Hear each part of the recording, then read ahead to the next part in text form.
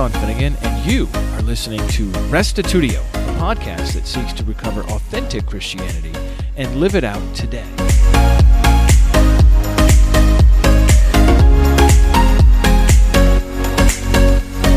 Last time we delved into the first two components of Scripture's overarching storyline, creation and fall. These two explain where the world came from and what went wrong with it. Today we'll consider the last two components, redemption and restoration. These two tell us what God has done about the problems of our world already and what He yet plans to do in the future.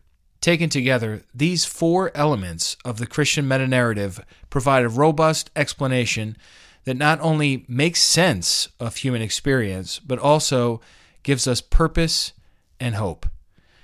Here is episode 395, Why Christianity, Part 8, Meta-narrative 2, with Jerry Weirwell.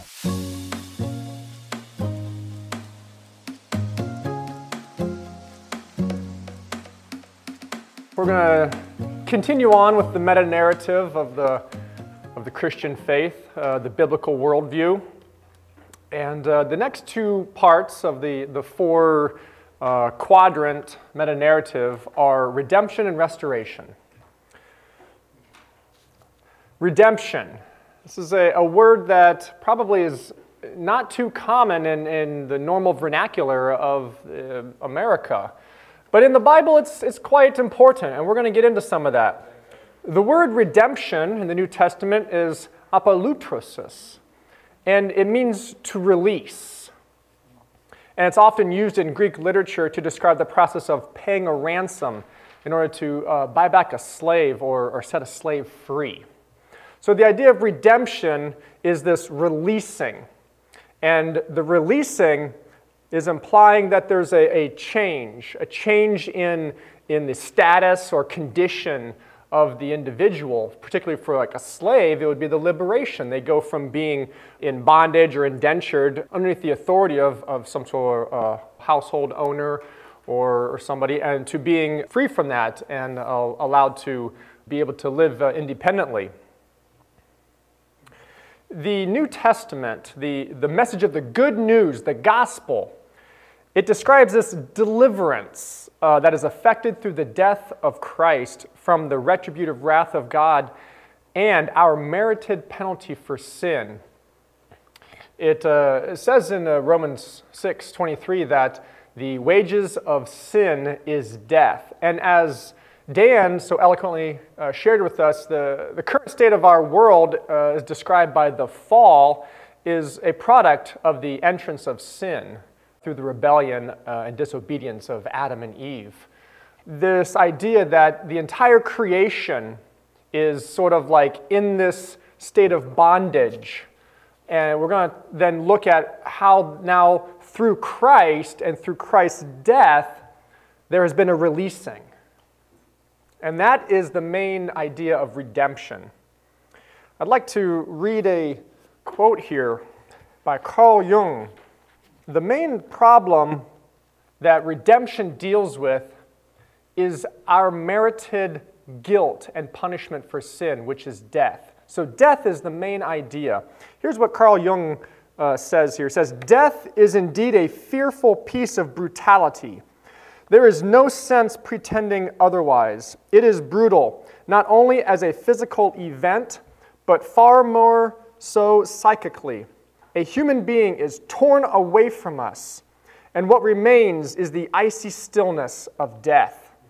There no longer exists any hope of a relationship, for all the bridges have been smashed at one blow."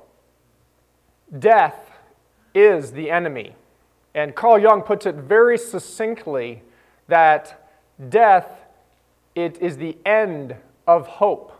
There is no relationship that can surpass death in the idea if death is the final state of where we're all going. If that is the meta-narrative that somebody lives toward, then death is the end game. You die and then there's nothing else. This brings up a point that comes from the first two stages of the meta-narrative, that in the beginning, when God created this beautiful, wholesome, wonderful universe and heaven and earth and humankind, death was not part of it. Death was not innate. It was not a natural, inherent component. Death is foreign to our world. The meta-narrative of Scripture tells us this, that death has come about because of sin, because the serpent tricked, deceived Adam and Eve, and then through their rebellion and disobedience, sin then entered the world. And through sin, as Dan read from Romans chapter 5, through sin came death. Condemnation, and the punishment of that is death. Death, however, is not natural. There's an illustration I remember reading by the philosopher Peter Kreeft. He talks about this time when this young boy experienced the loss of his 3-year-old cousin, tragic death of his 3-year-old cousin. And in asking his mother about where his cousin is at or what happened to his cousin, the mother then goes to explain that, well, your cousin, you see, there's this cycle of life where people live and then they die and, you know, they become part of the earth again. Because his mother she had a different meta-narrative. She didn't have a biblical meta-narrative to talk to about. Didn't have a biblical worldview in which to frame the experience of death and understanding what it means. So she explains it through this sort of New Age mystical Mother Earth conception that when you die, you go back to the ground and become a life source for what comes next. Sort of a circle of life type of idea. And she tells her son, the 7-year-old boy, next spring, when you see the flowers blooming, you can know that your cousin's life is fertilizing those flowers. Well, you know what the boy did? The boy went away screaming, saying, "No, I don't want him to be fertilizer."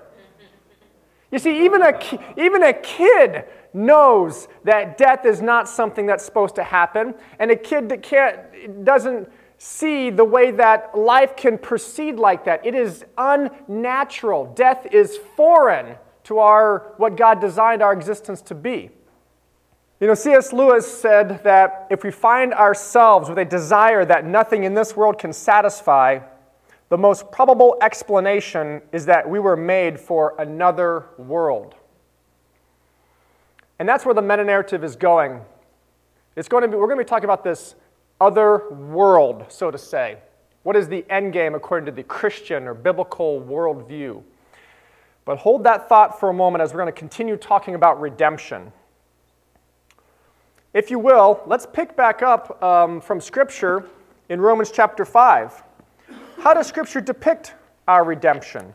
So Dan read, starting in verse 12, which talks about the effects of the fall. Let's just go back a little bit previously to that and read, starting in verse 6. It says, "For while we were still weak, at the right time, Christ died for the ungodly." That's you and me. "For one will scarcely die for a righteous person, though perhaps for a good person one would dare even to die. But God shows his love for us in that while we were still sinners, Christ died for us. Since, therefore, we have been justified by his blood, much more shall we be saved by him from the wrath of God. For if while we were enemies, we were reconciled to God by the death of his Son, much more, now that we are reconciled, shall we be saved by his life. More than that, we also rejoice in God through our Lord Jesus Christ, through whom we have now received reconciliation." You see, part of redemption, part of the release, is the ability to come back to and engage in a relationship with God. Reconciliation is the terminology that the Scriptures use to talk about the way that we have been brought back to God. And that happens because we've been released from a bondage, from being bound to this world and the sin that has corrupted it through the fall. And this is the meta-narrative that Scripture gives us. Let's also go to Ephesians chapter 1. Paul also writes something important here about redemption. Let's read here verse 7. It says, in him, this is speaking of Jesus, the Christ, in him we have redemption through his blood, the forgiveness of our trespasses, according to the riches of his grace, which he lavished upon us in all wisdom and insight, making known to us the mystery or secret of his will, according to his purpose, which he set forth in Christ, as a plan for the fullness of time, to unite all things in him, in Christ, things in heaven and things on earth. You see, the idea of redemption, the releasing, is so that we can now be brought together under Christ. That in Christ, when Christ died, he purchased, or he gave himself as a ransom, a sort of like the way that we've been bought back is that he paid this guilt price for the punishment of sin. And through that, now we are able to receive this reconciliation. And this is according to God's purpose, it says. And this is what God has been planning the whole time. This is where the meta-narrative is going. Redemption is getting us somewhere. It's taking us from this fallen state where Dan has told us that the world is the way it is because of the fall, and now we're moving it forward. We're moving it forward to a state of change. Change away from, a release from where it currently is. Redemption also gives us hope. This is an important thing Terry talked about previously, that the meta-narrative of the Christian faith, that one of the most important aspects is that there is hope. Please turn with me to 1 Thessalonians chapter 4. In verse 13, it says, "But we do not want you," this is Paul writing to the church in Thessalonica, "we do not want you to be uninformed, brothers and sisters, about those who are asleep." This is just a euphemism for people who are dead, who have died.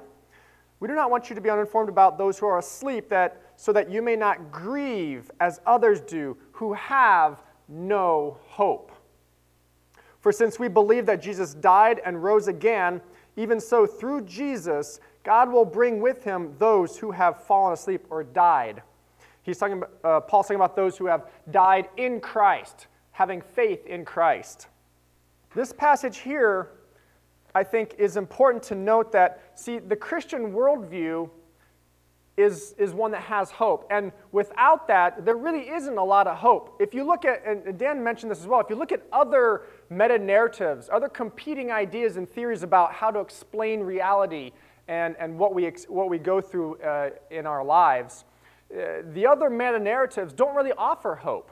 If you want to take the atheist, well, basically the hope that they have is the heat death of the universe and the final extinction of all living beings. And so basically we'll have a bunch of floating planetary bodies in a cold, frozen tundra of the cosmos. Now, if you go to like Eastern religions that are pantheistic or things like that, well, your hope is basically you're going to be reabsorbed into the all-cosmos, the all-divine being. You're basically a drop in an ocean, and you're finding your way down the stream to find your way back into this corporate conglomeration of all life in existence. If you look at like maybe the Islam, they offer something for the future. However, I'll say what we're going to see is that in Ephesians, the point of redemption was that it was through grace. See, actually the Christian meta-narrative is really the only meta-narrative in major world religions that offers hope based on grace. All the other ones are based upon your efforts in life. They're based upon works. They're based upon merited judgment of what you should receive as a reward. The Christian meta-narrative is the only story that really tells how God has personally invested in making things right and freeing creation from its current oppression. Let's also go back to Romans chapter 8. Dan touched on this passage as well, and we're going to continue it because that's the way the meta-narrative works. We're going to pick up in Romans chapter 8 here, starting in verse 19.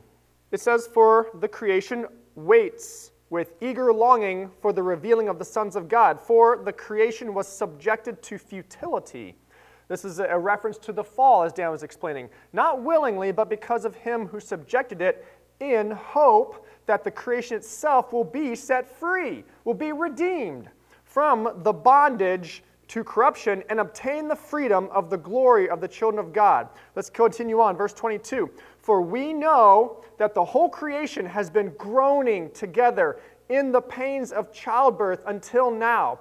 This incredible metaphor here of the way that the world is sort of like in the throes of childbirth, the pain and anguish of trying to deliver the child. We're currently involved in that. We're struggling. We're experiencing pain and suffering. And that's the way the world is right now. Verse 23, and not only the creation, but we ourselves, who have the first fruits of the Spirit, we groan inwardly as we wait eagerly for adoption as sons, the redemption of our bodies. Now here, verse 24, for in this hope we were saved. Now, hope that is seen is not hope, for who hopes for what he sees? But if we hope for what we do not see, we wait for it with patience. See, part of the Christian or the biblical meta-narrative is that we have this hope that the way that the world is and the groaning and the suffering that we're experiencing, that we are leading toward the redemption of that. And that hope that we currently do not have, that future, that if it was here, it wouldn't need to be hoped for, that we look forward to that gives us something to know where we're going. See, a Christian has hope. A Christian has something to look forward to. An atheist has nothing. If you talk to somebody and they're trying to be smug about why you are a Christian, the one thing I would tell them is, what do you look forward to when you're lying in bed at 88 years old and you want to know, well, what does your life mean? The Christian has an answer for that. God has given us purpose, whereas the atheist is going to lie there wondering what he did with all of his time, knowing that any time, any moment from then on, he might be gone, and that's the end of his whole existence, and his meaning never amounted to anything. I want to read a quote here from Andrew Delbanco. He wrote a book called The Real American Dream, a Meditation on Hope. He said, when a story leads somewhere, he's talking about the way that America and looking toward trying to achieve something as the American dream, whether it be money, wealth, power, possessions, things like that. He said, when a story leads somewhere, it gives us hope. We are future-oriented beings, and so we must understand ourselves as being in a story that leads somewhere. Gosh, I think that is one of the greatest things about the Christian meta-narrative. It's a story that leads somewhere. That it's in the process of unfolding, but yet not fully has it been revealed, because we have hope that there are still yet stages to come. In Hebrews chapter 2, I want to read verse 14 and 15 real quick, because this is about the redemption and what Christ did through his death. Hebrews chapter 2 says, verse 14, since therefore the children share in flesh and blood, he, Jesus Christ, himself likewise partook of the same things, that through death he might destroy the one who has the power of death, that is, the devil, and deliver all those who through fear of death were subject to lifelong slavery. See, the devil, having the power of death through the fall, Jesus Christ has redeemed us from that power that we can be set free from the fear of death. Jesus has freed us from the power of death, and we've been redeemed from the fear of death. See, this is the meta-narrative that the groaning and suffering we have, the hope is that, well, the current state of the world, Jesus has changed it. We're now awaiting the full consummation of that reality. See, redemption is more than just the hope of eternal life, though. And I think it was really cool because the gospel that we read about is not just about there's something in the future coming. Redemption is actually a current reality. We can live redeemed lives. And I think Tim Keller said something really cool in The Reason for God. Let me read this to you. This was a good way to state this about how redemption involves more redemption involves more than just the hope of eternal life. Listen to this. This upside-down pattern, referring to the way that the kingdom of God is countercultural, the upside-down pattern so contradicts the thinking and practice of the world that it creates an alternate kingdom, an alternate reality, a counterculture among those who have been transformed by it. In this peaceable kingdom, there is a reversal of the values of the world with regard to power, recognition, status, and wealth. In this new counterculture, Christians look at money as something to give away. They look at power as something to use strictly for service. Racial and class superiority, accrual of money and power at the expense of others, yearning for popularity and recognition, these normal marks of human life are the opposite of the mindset of those who have understood and experienced the cross. Christ creates a new world order of life. Those who are shaped by the great reversal of the cross no longer need self-justification through money, status, career, or pride of race and class. So the cross creates a counterculture in which sex, money, and power cease to control us and are thus used in life-giving and community-building ways rather than destructive ways. The story of redemption is that the way that the world is, we can live differently. We've been freed from the same rudiments that everybody else lives by. And that leads us to the last portion, which is restoration. This is where the story is leading. The word restoration is just the Greek word apokatastasis. It means to return to a previous good state. It denotes the restoring of what was once good but has since been altered. And that is exactly the meta-narrative of the fall. Good creation turned bad because of sin. There has been a change. But now, as we're leading toward the culmination of the meta-narrative, a reversal is going to happen where bad or corrupt now becomes good again. The sin, the wickedness, and evil and everything that has infiltrated the world is going to be purged. And we're going to return to a good state. See, the goal of redemption is to restore us to our original created status, the way God designed us to be. Whole, to be pure and holy, to live with Him in harmony. And the way that the world isn't the way that things should be. The gospel tells us a better story. See, the meta-narrative of the gospel is one in which what we currently see is not what is and not what should be. Let's go to Acts chapter 3. The Christian story, the Christian meta-narrative, is that God is in the process of making all things new. This is part of Peter's sermon after he healed the lame man who was laying at the temple gate beautiful. Here in verse 19, it says, this is Peter, "Repent, therefore, and turn back, that your sins may be blotted out or erased." Forgiveness, that's what forgiveness is, the erasing of sins. "That times of refreshing may come from the presence of the Lord, and that He may send the Christ, appointed for you, Jesus, whom heaven must receive until the time for restoring all the things about which God spoke by the mouth of His holy prophets long ago." See, there's this time that God has appointed when He will send His Christ, Jesus, our Savior. And at that time, it will be for the restoring of all things. See, the restoration is the final block of the meta-narrative. God is going to be making all things right. You see, we like that type of an ending, don't we? There's something unique about a good ending. There's something unique about things being set right. There's something unique about resolution. The Christian meta-narrative gives us that answer. In an essay by J.R.R. Tolkien on fairy stories, he talks all about the way that the fairy tale stories are constructed and the different components of storytelling. And at the end, in his epilogue, he says something very interesting. Here's what he says.